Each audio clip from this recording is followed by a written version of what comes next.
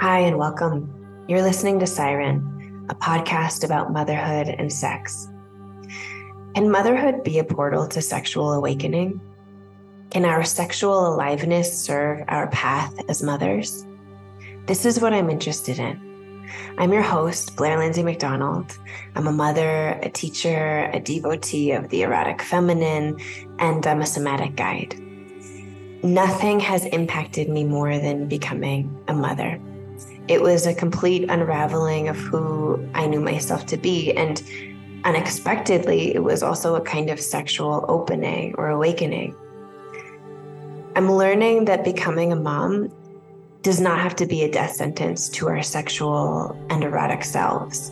It can be a portal of discovery, guiding us to something new, a new vitality, a new expression. This podcast is here to explore how deeply linked motherhood and sex truly are and how they actually serve one another. It's a deep dive into what it means to be both a mother and a sexual, erotic woman as I navigate my own journey in real time. Let's dive in.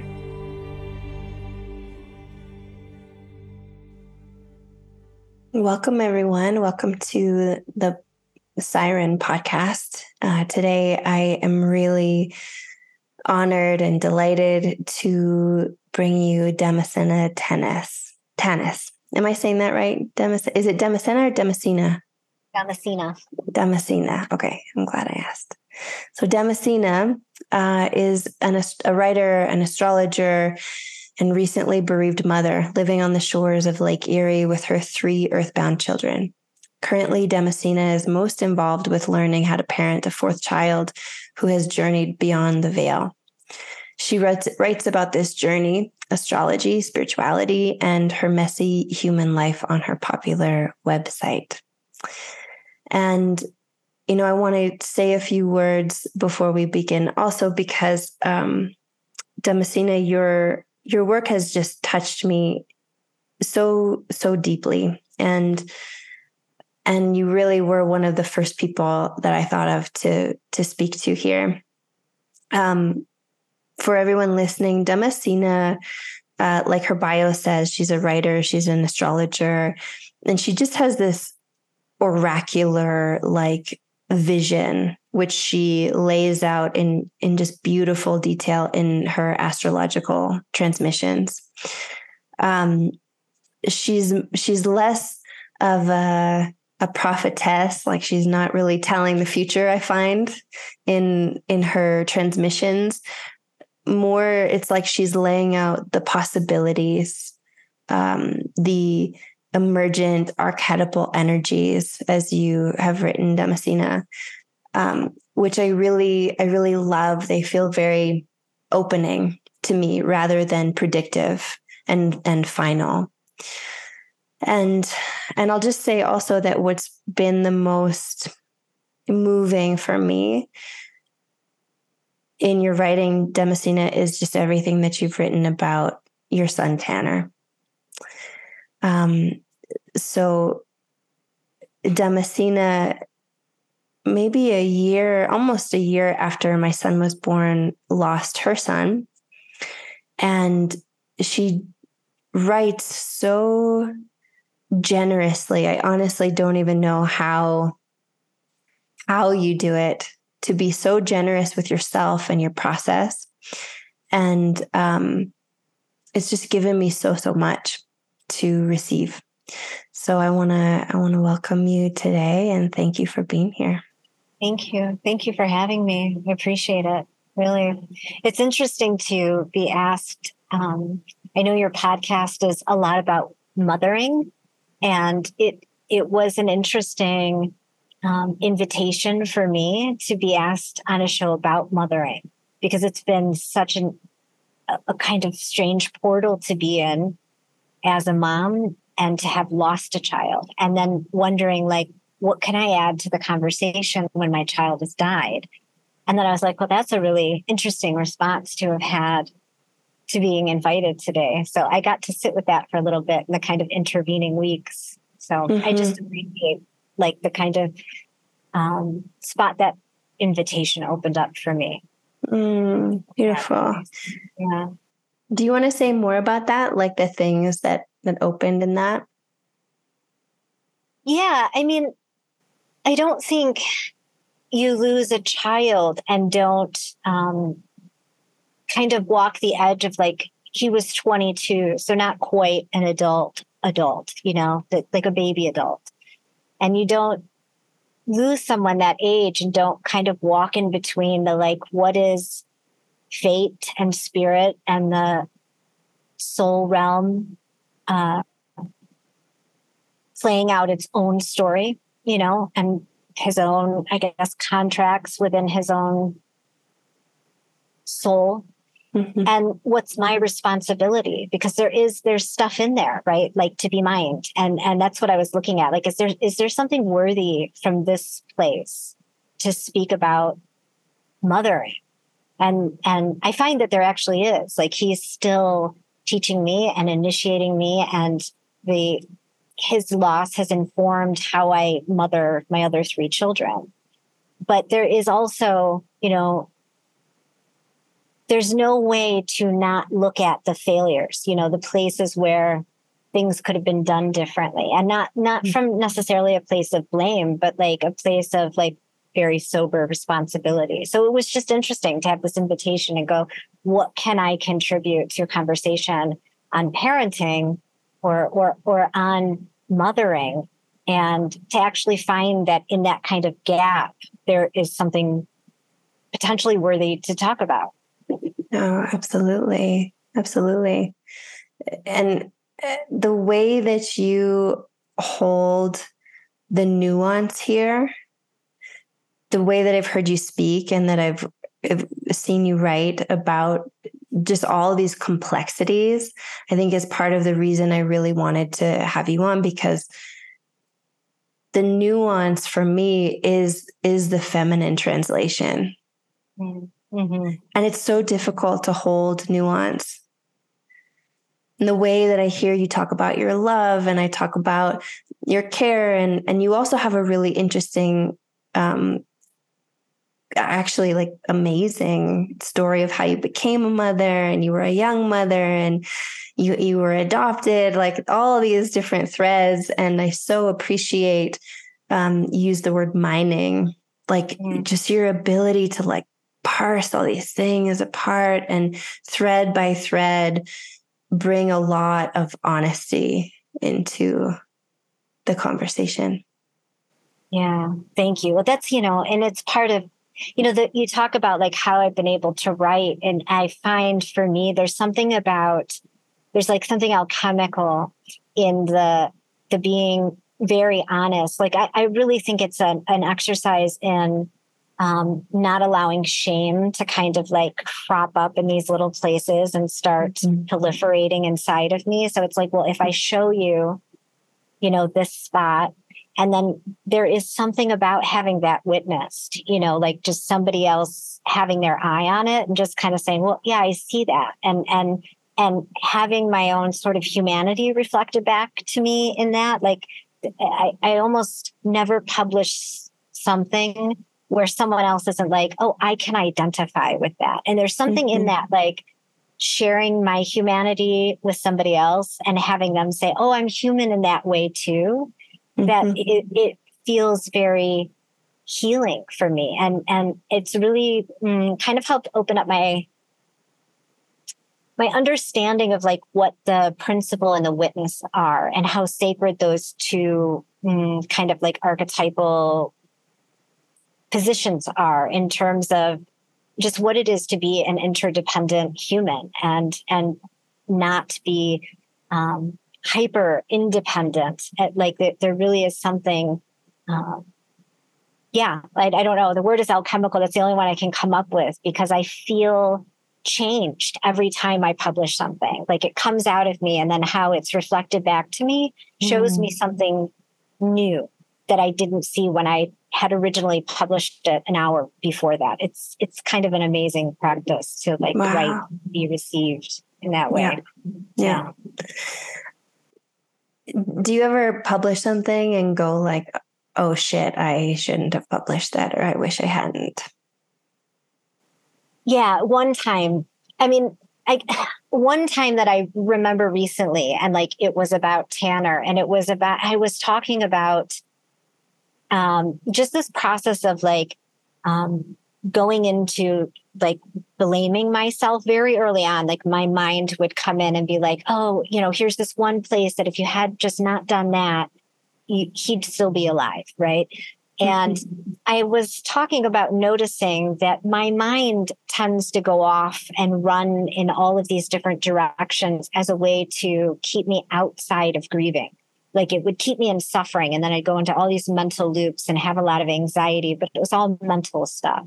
Mm-hmm. And I had said in this piece of writing that if I just can kind of like use that as a signal that some grief wants to move through underneath, that that I'm finding this very helpful. So I had kind of published this piece, and a lady who lost her child also came and commented, "Yes, but you are responsible. Like everyone who has a child who's younger than 25 is responsible for their child's death. That's just a fact." Mm-hmm. And I remember like the closure and the like, oh, this is like the confirming of my worst nightmare. But actually it was such a great pot to cook in. So like I took it offline because it was too much sensation to sit in. And I had to meet with this lady who she's like a grief shaman. She's incredible. And she was able to help me kind of piece that apart and find the truth in it. And then also the kind of the energy it was delivered with was potentially not the greatest energy to package the truth in. So it hit really hard. But yeah, so sometimes, I mean, and I'm sure there's been times in the past where I felt a lot of sensation in publishing stuff. Yeah. I mean, I asked because this is kind of a contemplation for me around vulnerability. Like in this podcast, so it's a podcast about motherhood and sex, and in many ways, like the intersection of these two things, and motherhood as a portal. And I'm sharing a lot of myself that I would normally only share in maybe like containers with people that I really have a relationship with. And so it's got me thinking a lot about vulnerability and like the different kinds of vulnerability, the performative vulnerability, the like, help me hold this because I can't hold it by myself vulnerability, which I actually like asked my audience in the last episode. I was like, I invited them to help me hold this space with me responsibly, but then there's also ways where we spill, and there's a definition that I came across the other day that I really loved that was like, it's not actually about what you share. It's like the depth to which you're open to be felt in that spot. Yeah, I really feel that the kind of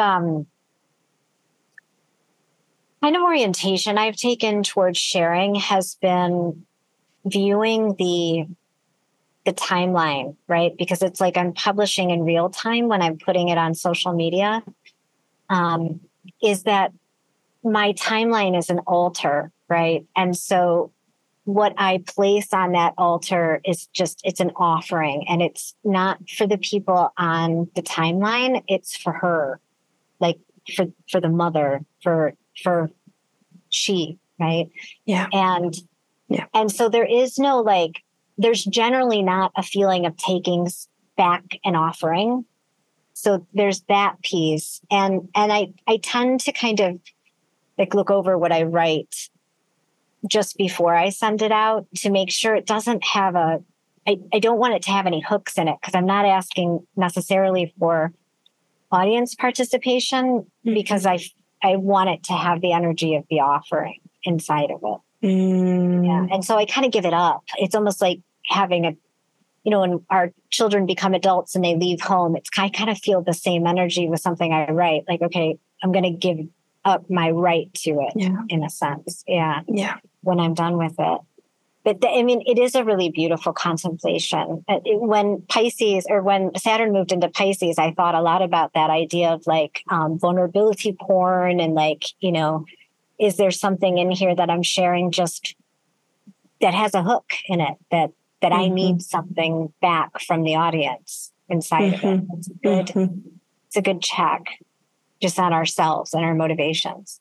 Yeah, absolutely. And I know I'm really sitting with that ask of my audience too. Like, was there a hook there? And was that clean? And, like just the kind of things that, the kind of questions I really like to ask myself to do that same kind of cleaning out process. Yeah. I know that I do ask I do ask people who show up in my space to show up responsibly. Like every once in a while, I'll have somebody who just doesn't comment in a way that's connective. It's more, like they're not treating the space as an altar themselves. Yeah. I think there is something sacred in asking people. It's that principle in the witness kind of dynamic, and asking the audience to be responsible and holding a space with you when you're opening inside of that space. Yeah. And like part of being responsible for your own vulnerability and like your own sharing is adjusting people and letting them know like, hey, that's actually not how to hold what I've offered. Or this is all a learning for me in the moment. Yeah. Beautiful. I mean, and it translates to motherhood. I mean, these are the same skills that we bring into our relationships with our children. That kind of like adjustment and like, setting the tone as mothers. One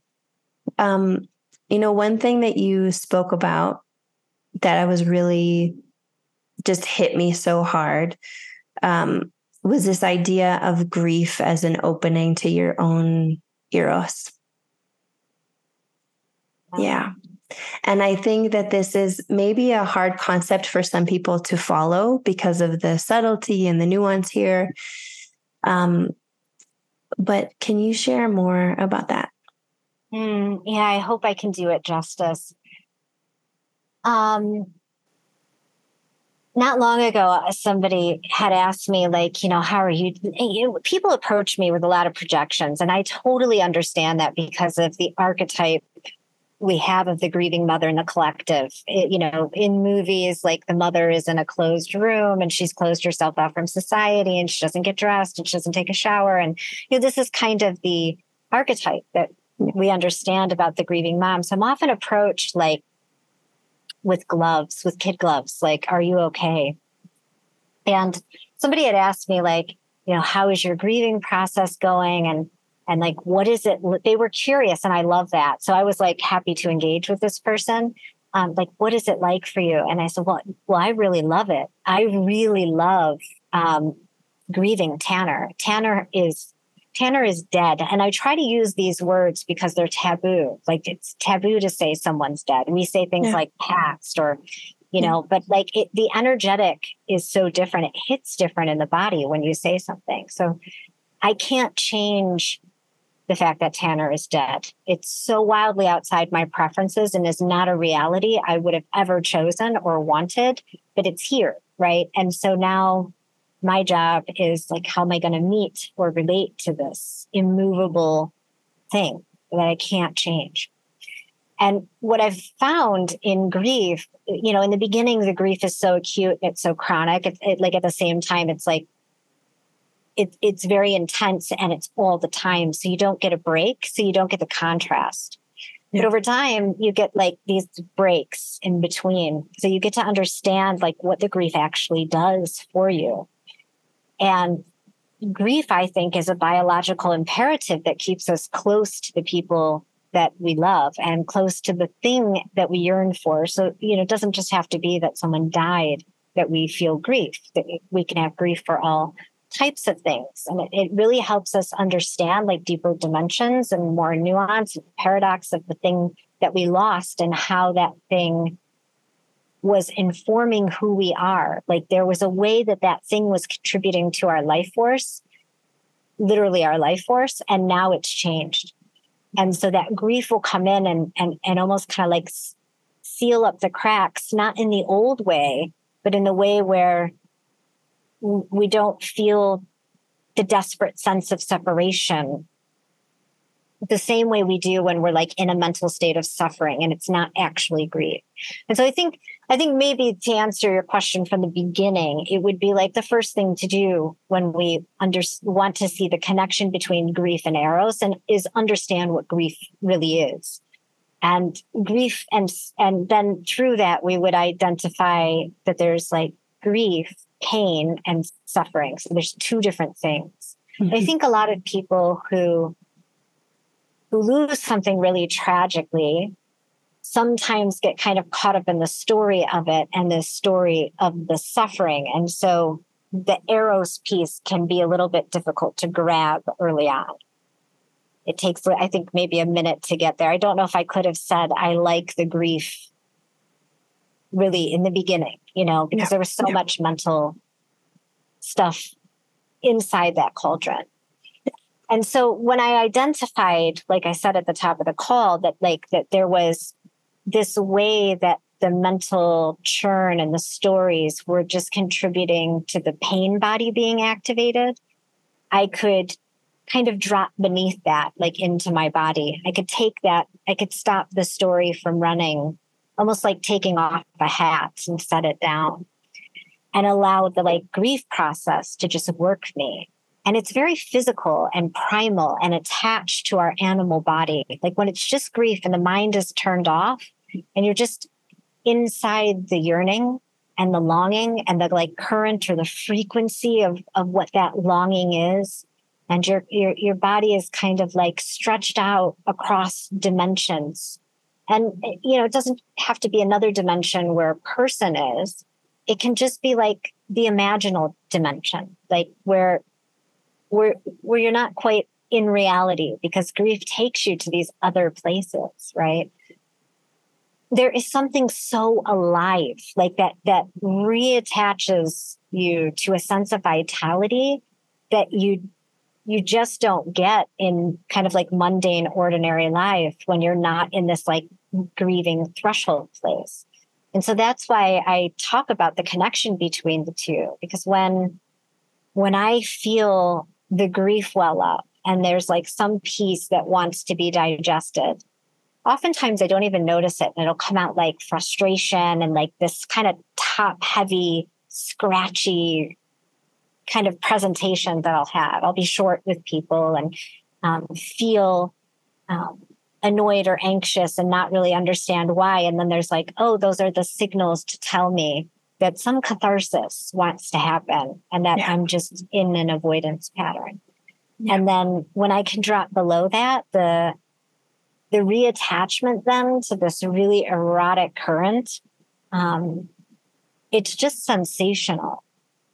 And I mean that in the nervous system way, but also in the level of awesome it is to connect with Tanner, my son, on that level. Mm-hmm. And to be able to live from the bottom of my heart, like no armor, totally raw and vulnerable, and having turned my insides out and open to the world. There's something very erotic about that. It's so alive. It's just pulsing with life. Yeah. Yeah.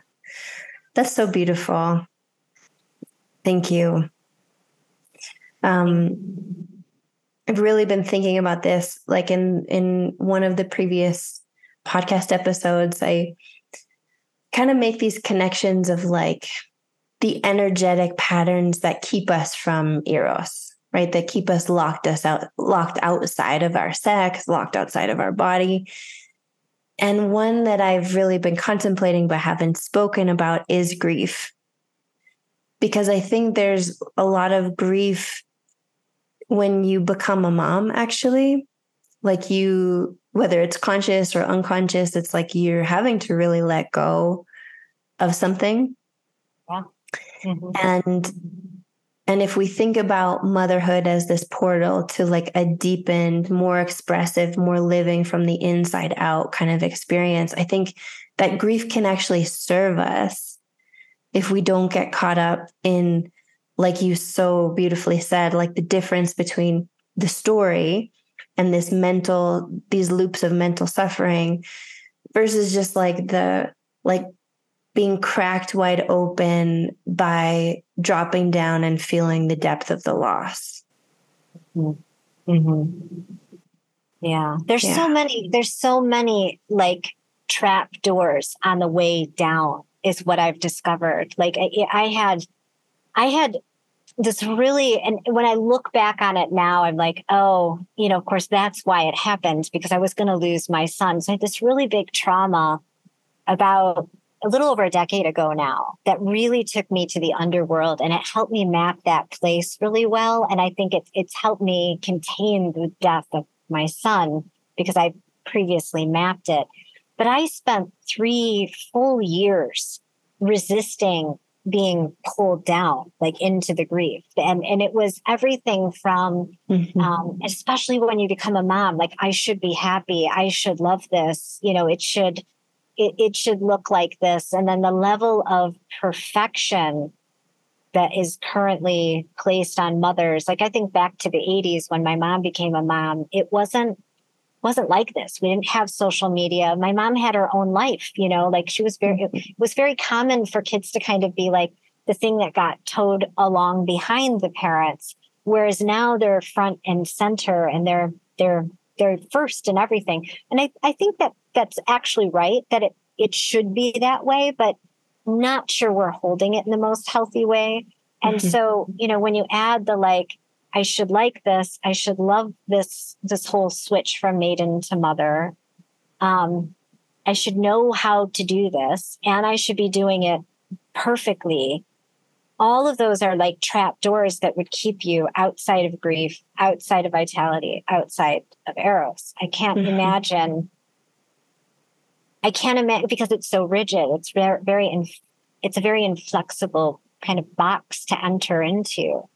And I don't think we talk enough about that the moment that the child comes into the world is the death of the maiden. There is a death that happens, and we don't acknowledge that. It's a lot like adoption. Adoption is held as this like unqualified good. And when kids are when I grew up, it was always like, oh, that's so nice for you. And no one ever acknowledged the fact that I had to lose my whole family in order to be welcome into this new one. And, having a birth is like that. We see the baby as this unqualified good and becoming a mother as this wonderful thing. But we don't acknowledge the death of that a death happened really at all. Yeah. Yeah. It's such a denial of that feminine naturalness of things being born, things changing, things having to be left behind. And without an acknowledgement of that, like an acknowledgement of the sadness, the grief, the change, we can really get stuck there. Yeah. And integration can't happen. I mean, it is a lineage. So we pull the maiden in with us as we mother, like we integrate her, but you can't integrate what you haven't grieved. It's not possible. You can't integrate what you haven't grieved. Yeah. Yeah, absolutely.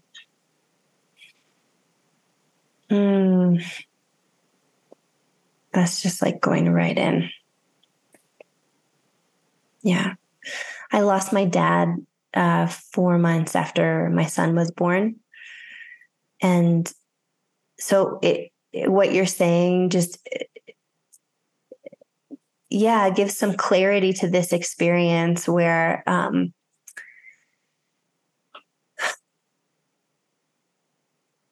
it couldn't just be an unparalleled good. Like I'm actually so grateful for this for my dad's death, actually.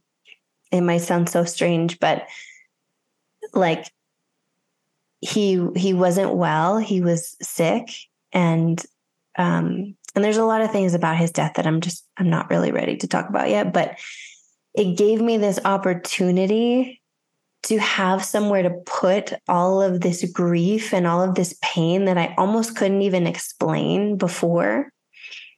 And like really give it a container So it was like so much about grieving my dad, but it was also just this period where I could open to grief in a way that I never had before and didn't know how to. Yeah. And from the outside, it was like very acceptable because it was like, oh, of course you're crazy and upset and like going through a really tough time. You just lost your dad. But it was actually like a culmination of all these things. And then it was like a gift to have this container where I could just let it all go. And I feel so much that it was like a great resensitization. Yeah. Yeah. Like there was this kind of white knuckling of like the birth and the first couple months of having a new baby and just being like, what the fuck do I even do? I don't even know what I'm doing. The hypervigilance of it in my nervous system. And then my dad passing was just like this huge movement of all this frozen, stuck kind of white knuckling energy that could then just like go into like pure, raw, even ecstatic grief. Yeah. Yeah. Mm-hmm. That's so beautiful. And you know, it's sad because we have children and it kind of, you know, when you think about it, it's like the culmination of our lives.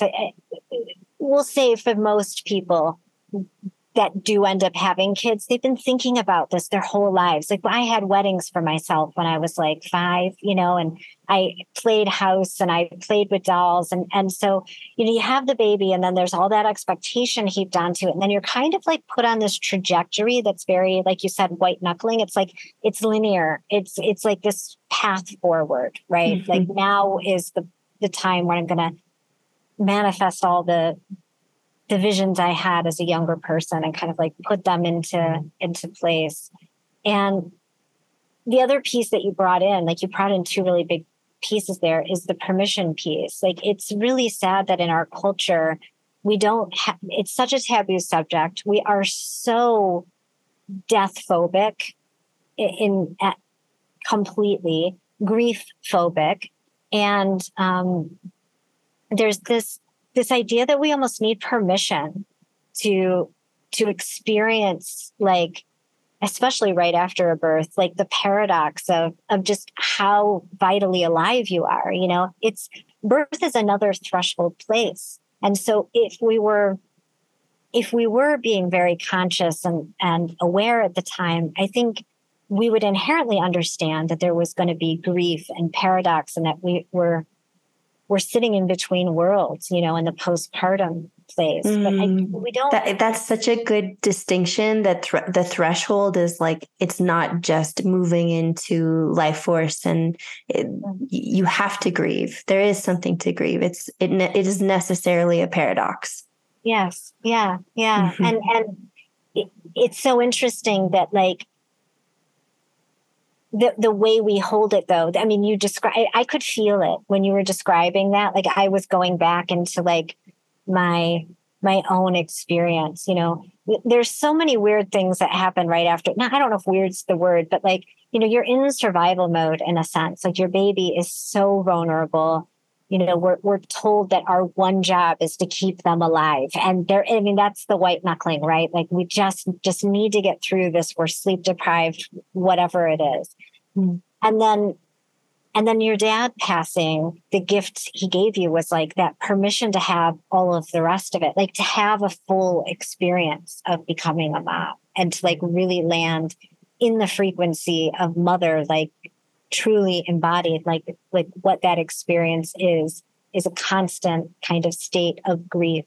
You always grieve as a mom. Your baby becomes a 2-year-old and they're not your baby anymore. And so they're a whole new person. And then your 2-year-old becomes a 4-year-old. And like, we don't, I think, often stop to even mark what that is, you know, inside of motherhood. And so I found in grieving Tanner that part of like this year has felt like, yes, very alive. And the growth in a sense has felt very accelerated. But what I know that what that is actually the amount of permission I've given myself to just have it all.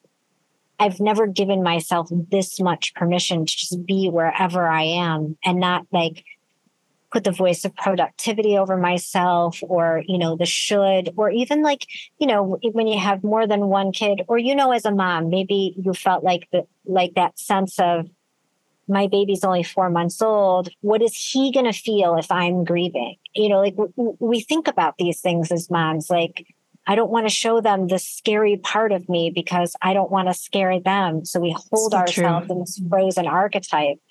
And I really had to work through that this year too. Like, let them see me grieve. Let them see me in my animal body, and so that they have permission to go there if they need to, because I don't know what messages they've gotten about grieving.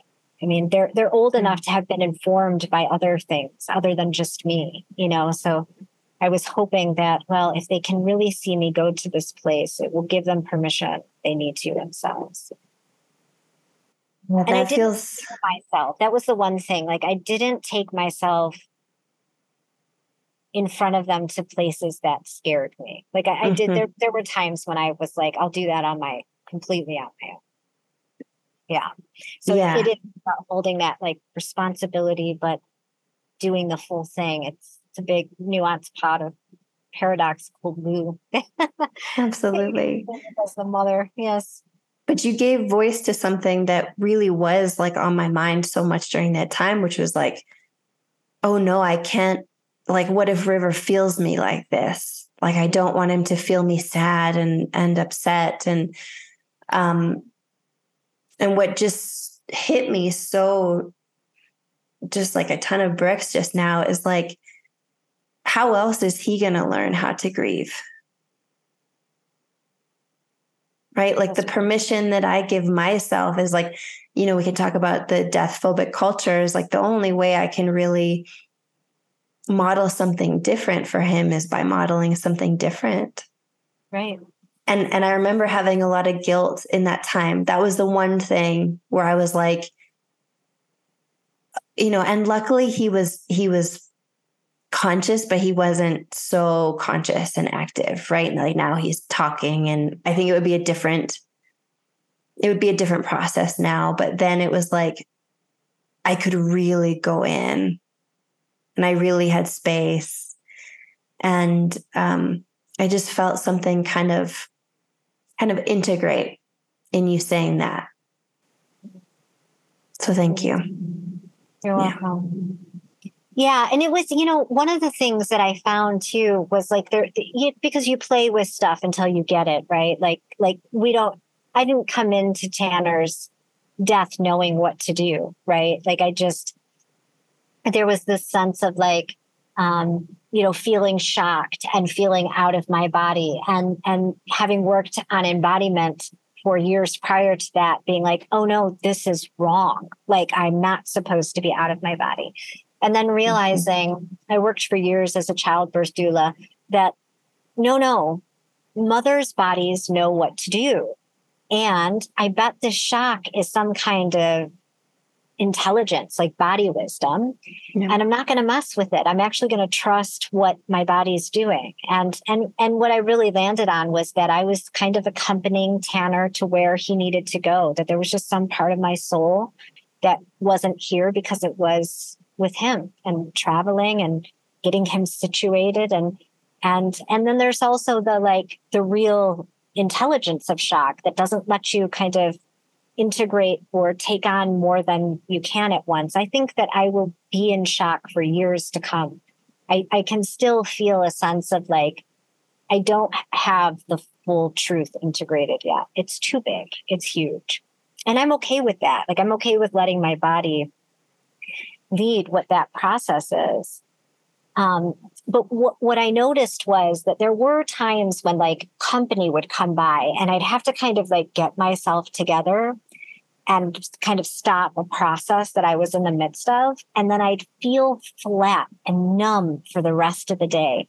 So I'm like, no, I really need to commit to like following whatever thread that is, like the energetic of it, and hitting whatever the bottom is to bounce back up.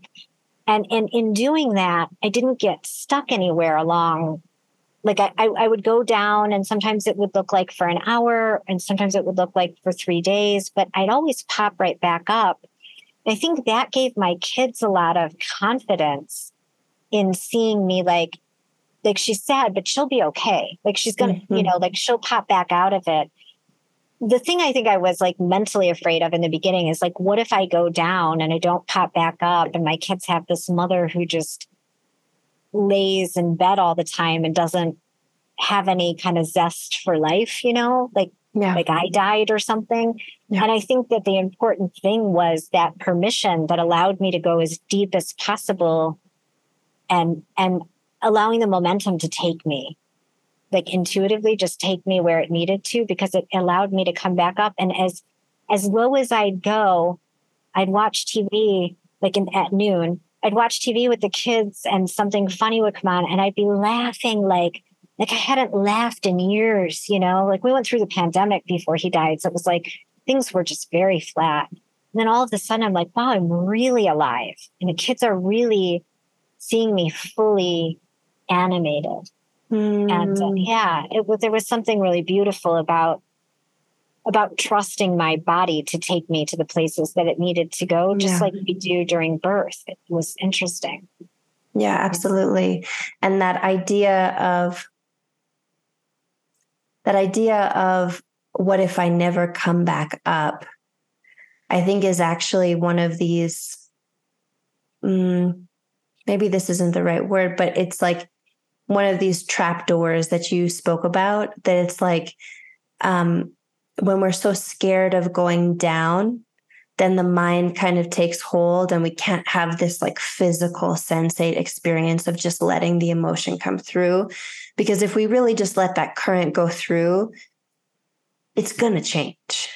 Mm-hmm. Right. I think this kind of stasis or unchanging state or static state happens when we start to put up like the walls around feeling the things. Mm-hmm. And then things, like you said, when someone would come over, it just gets flat when we don't allow ourselves that current space and time for that current to move through. Yeah. And again, exactly. That's exactly right. And it was like going back to my birth work that helped me see that, because when mothers would start to get tense or scared during the birthing process, contractions would slow down or dilation wouldn't happen. It was like the more she was able to kind of surrender to the portal of birth, the quicker it happened, the more smoothly it happened, the less pain there was. It was the tensing against it that created the most problems inside of a birth. So it was like every time I could bring myself back to like this place of like what, just kind of that, like, I don't know, metaphorical idea of birth, I could see that the death portal was like mirroring the birth portal in some way. And I could like take my lessons from one and map them onto the other. And then I'd kind of have the wisdom of how do I do this? Because that was the question. How do I do a child who's died? It's a huge question. And I noticed all my patterns come up. Like I want to do it right. And I want to be good at holding Tanner's death. And I wanted it to be, I very quickly learned I wanted it to be mine, just like we all want to have our own individual relationships with our children, and we want to hold motherhood the way that we want to. People would tell me like, oh, join a group so that, you can have support. And I'd go into the group and I'd be like, I don't want this experience. They all seem to be kind of having a similar experience. And I want the experience Tanner and I were supposed to have, and it is exactly like the way that moms want their own birth story. Like our birth story is very special. And same with Tanner's death story. Like it's part of his story and I want to honor and revere it. And his death story is special to me. Does that make sense? Absolutely. Can I ask if you're okay with sharing because part of when I was planning to speak, I really was thinking like, I have so much gratitude for Tanner, actually. I express a lot of gratitude to you, but I have a lot of gratitude to him. And I was like, how can we honor Tanner? And is there a little bit about his birth story that you remember or want to share? How did he come into the world? Yeah, I'd love to. Actually, his first story was the thing that got me into doula work. And to understand how special it was, because it won't sound that special unless you understand my first birth. So I had Alex, my first son, when I was 15. I was adopted and my parents had gotten divorced. And it's very clear to me now that I got pregnant to sort of rewrite the story between myself and my birth mother. And like that was just a huge trauma. I think a lot of adoptees deal with stuff like that, but I wanted to have a baby and parent the child, and so I could rewrite my own abandonment trauma, right? Like I wasn't thinking about that at 15, but when I look back, I'm like, oh, it's pretty clear that's what I was doing. Mm-hmm. And so I was very young, and they were kind of worried about my birth. So it was all, as soon as I went into labor, there was sort of a plan to get me on an epidural right away. And then, it was 32 hours in labor and I was on my back the whole time. And he was born with forceps and I had a 4th degree episiotomy, which is very painful. It's like, your listeners probably know what that is. Mm-hmm. And so with Tanner's birth, I walked the whole day. It was like 3 days before his due date. And I just felt something in that morning and I decided, let me walk. So my mom and I went walking everywhere. And by the end of the day, I was having contractions and I'm like, yay, I was telling him, we did it. Let's keep the contractions going. And they were perfect. I mean, his birth was textbook. The contractions intensified when they should have. They got close together when they should have. He was dilating when he should have.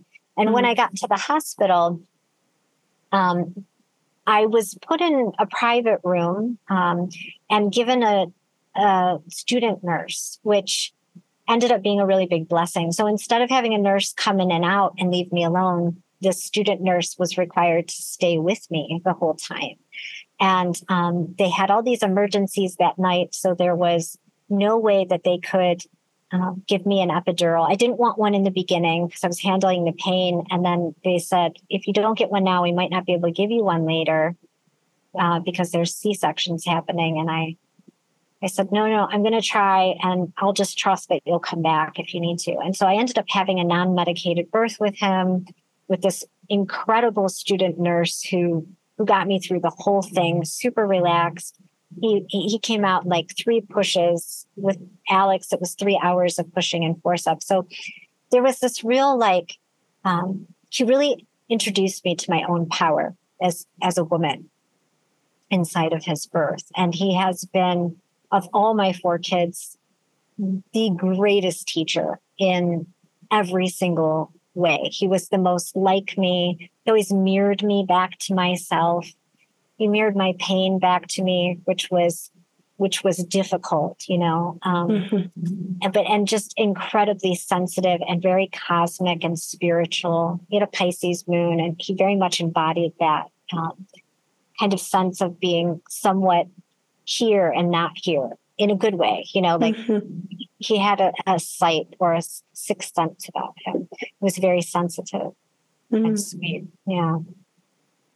Yeah. Mm-hmm. So that was his birth story. I mean, it doesn't sound like much. It was a textbook birth. But for me at 19, having had this kind of highly managed birth before that turned out just horribly, it was kind of showed me this is what a managed birth ends up looking like. And no one says sorry to you afterwards or even cares. They don't send you home with any kind of support to deal with what's just happened to your body and how it's been sort of, it's not a violation because it's a medical procedure and you've consented to it, but it's still a violation.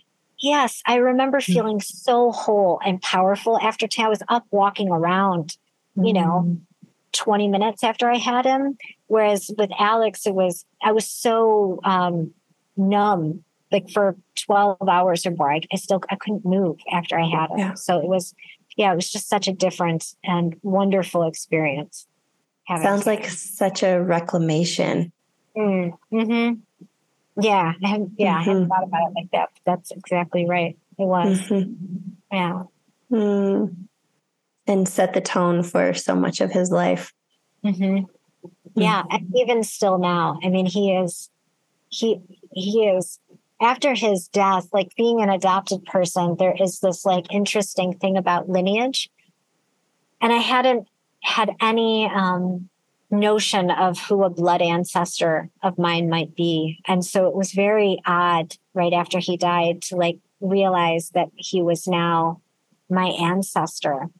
And kind of this guru figure for me, like the tables had turned, and it had been so much of me coaching him and quite honestly wanting to save him before he died. And now it's like our relationship is flipped, and it's very interesting to learn from him because he is incredibly wise soul and teaching me so much about love and gentleness. And he was a Libra. And what he's really initiated me into, I think, the most out of any other lesson as a mom is like real mastery around the idea of what attunement is, like what it truly is, not just in a one directional way, but like in a multi-dimensional way. So yeah, he's been incredible. And that's been like what we've been doing this past year is like, how is our relationship going to look now that he's not here in the physical anymore? Yeah. But I'm still his mom. Yeah. Yeah. And how do you guys, what are the ways that you feel closest to him? Where are the times when you feel him and, communicate or touch in with him? Definitely through the grief, through that, like that's the like most, obvious and dense way that I feel him is like at the bottom of that like cathartic grief, the kind that cleans you out, feels like, like a baptism of your soul kind of thing. It feels like inside that space, the veils open a little bit and there's just this like capacity to be very close to him. Yeah. And then of course, like in the beginning, there were a lot of signs and synchronicities, and I still see those. And there's dreams, but my favorite is the grief, and I don't ever want it to go away. It's such a, I'm so committed to that being a lifelong practice for me to have the grief and to be able to meet him in that, like, just, it's like a garden at the bottom, right? It's so fertile. And so like, I think of it kind of as the garden I meet him in. And I think it's lovely, like at this point, because I have the faith I'll pop out of it. I think that's, that helps me be able to go as deep as I go, is knowing that like once I've visited, the door to kind of come back is sort of right there. Yeah. When you talk about a grief practice, are there specific things or like a way that you set up yourself or your space so that you can really like go in and grieve? Sometimes. Not always. It's not always necessary. Sometimes what I need to move, I can tell it's not scary. And I give it that word because I think it's actually a good word. There are times I think that we don't grieve because we're scared of how big the feelings are going to be. So there's more of like what I think of as a maintenance practice where I can just tell I'm getting full. Like I can feel that sense of being full. I'm not receptive to anything anymore. I start getting sort of agitated and short with people. And it's like, because there's just undigested grief that needs to move. And generally I can do that, like in my bedroom or whatever. But if I feel like if something new moves, sometimes I feel a crack in the shock. Like the shock isn't holding out some piece of truth that needs to land. This seems to happen like once a month, where there's some new dimension of his death that I haven't integrated yet. And that can feel big and scary. And I know in those situations, I need to be held. Like that co-regulation is such an important piece. And Tanner was a very hyper independent man. you know, and he didn't allow people to hold him. And I think, you know, one of the lessons I've learned in his death is that, oh, I'm like that too. I didn't realize that I was a independent woman, right? And that I didn't always allow people to see me vulnerable and weak. And so if I don't have a person that's capable of holding me, I go into nature. And I found that nature is like earth is totally capable of holding me and discharging and taking and having an alchemical kind of she is forever our secure attachment. Absolutely. Yes. Mm-hmm. Yes. And I have like learned that in the most embodied gnosis way with the grief and like how incredible it is in her capacity to show up for me. It is the mother like that. Yeah. Oh, that's gorgeous. Yeah. When I lost my dad and when I became a mom, I was in Hawaii, but we've recently moved to Mexico City, and there's just like incredible devotion to the Guadalupe here. Like it's on every street corner. There's statues and rosaries and this, like, I'm not Catholic, and this wasn't something that I ever, had an affinity for necessarily. But I got here and I got this really strong message to start praying the rosary. Mm-hmm. And I feel, because I'll often do it at night when I'm nursing River and it's dark and, like all this prolactin is happening, and I just cry. Yeah. And it's like the grief, it's just like opened up this channel of real, unfiltered, no mind grief. Mm-hmm. There's often not story. I feel my dad so close. It's just like a practice that I've come to really, really cherish. Yeah. I wanted to share that. Yeah, I can really relate. There has been, it's strange that like inside of Tanner's death, I remember the first time I thought like, I don't know if you can swear on this podcast, but like, you can. You really fucked me. Like, how did you take my parents and my whole family and then take my son? And then I was like, no, I don't like that story. Like, as soon as I heard myself say it, I didn't like it. But there has been such a beautiful healing around lineage and around the frequency of mother inside of mothering Tanner on the other side of the veil. Like that him bringing me back to the earth as a practice, him bringing me into the depths of my own heart as a practice and into the depths of my own grief, and having it be in service to honoring my child. And I don't think honoring there's nothing more motherly than honoring our children and their path and their choices, right? And so it's like, it's all in service to like just honoring the path his soul chose, and like I don't want to feel resentful about any part of his story because it doesn't feel like it has reverence for him or his story. And like the huge impact and the way that he has made love proliferate from the hearts of everybody's life that he touched. And inside of that is like this frequency of mother and this sense that I'm oddly being mothered by him in the way that he so tenderly loves me in the bottom of that grief. There's a mother current to it. And I have Guadalupe on his, I don't know if you can see her. So his altar is there. And the candle next to his altar here is Guadalupe. And so she was on his cards, his like altar cards that they give you at the funeral home. Yeah, so I feel that connection with you in that sense of like there's some really deep connection inside of grieving and motherhood that is, in a sense, inexplicable, but so related that they can't be. They can never be separated. Absolutely. Yeah. I love, and I'm like so deeply touched by this idea. It's the thing that hit me in what you just shared. It's like this love that you have for Tanner is so big, and the love in his life, the love in his death. And it's like rewriting your lineage in so many ways and all these multidimensional levels. And I feel like that's one of the biggest gifts of motherhood is like the sheer love that can come through that we can't, at least personally, like I've not been able to access and direct on my own. It's this love that's just like, that helps me do what I could not do for myself. Mm-hmm.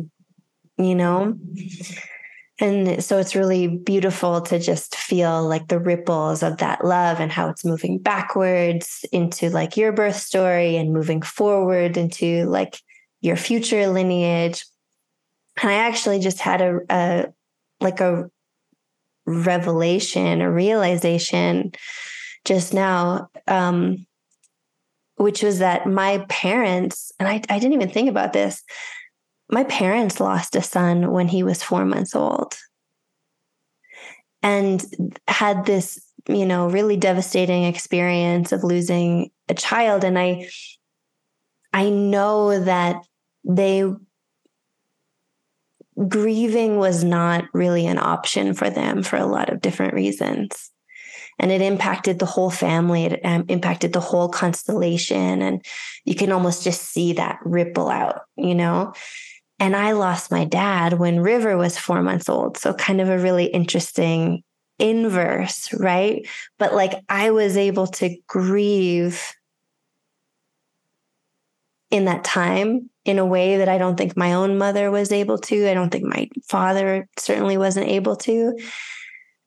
And I'm just having this like, oh wow, what a rewriting of the lineage through like the love that River brought in. Yeah.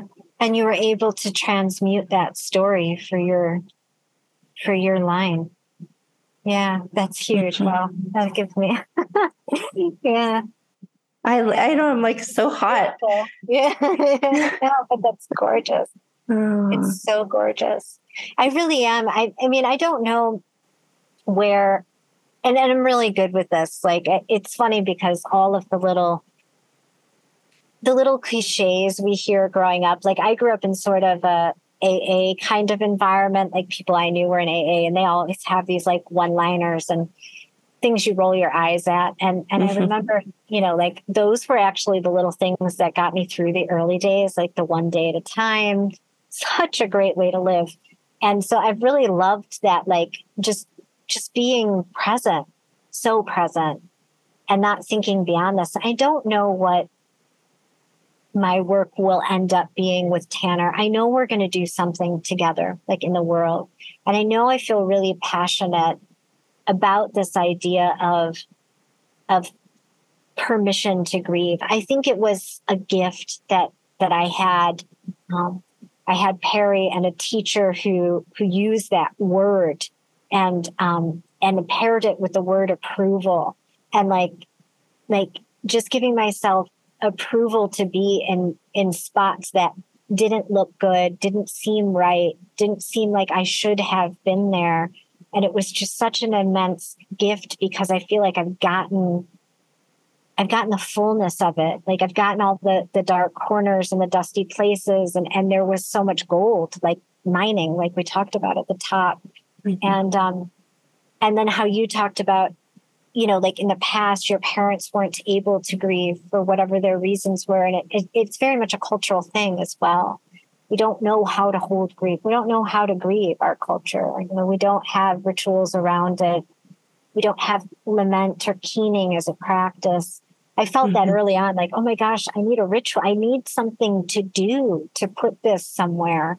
And there wasn't, at least not in the collective, like somewhere for me to go for that. But luckily my life is pretty spiritual and I have people that could help guide me towards the rituals. And keening is this practice that you brought in from, can you tell us a little bit about what that is? Oh, yeah. It was one of those things that happened for me that again was permission. So the night that Tanner died, I just had around me like my white family.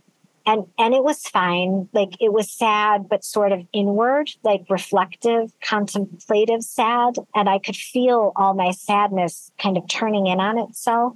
We went and watched the sunset, which I felt was kind of like inspired by the Egyptians who view the sunset as like death, right? So we did that. It felt sort of ritualistic. But it felt like everyone was gripping and just like you said, like white knuckling it through the night.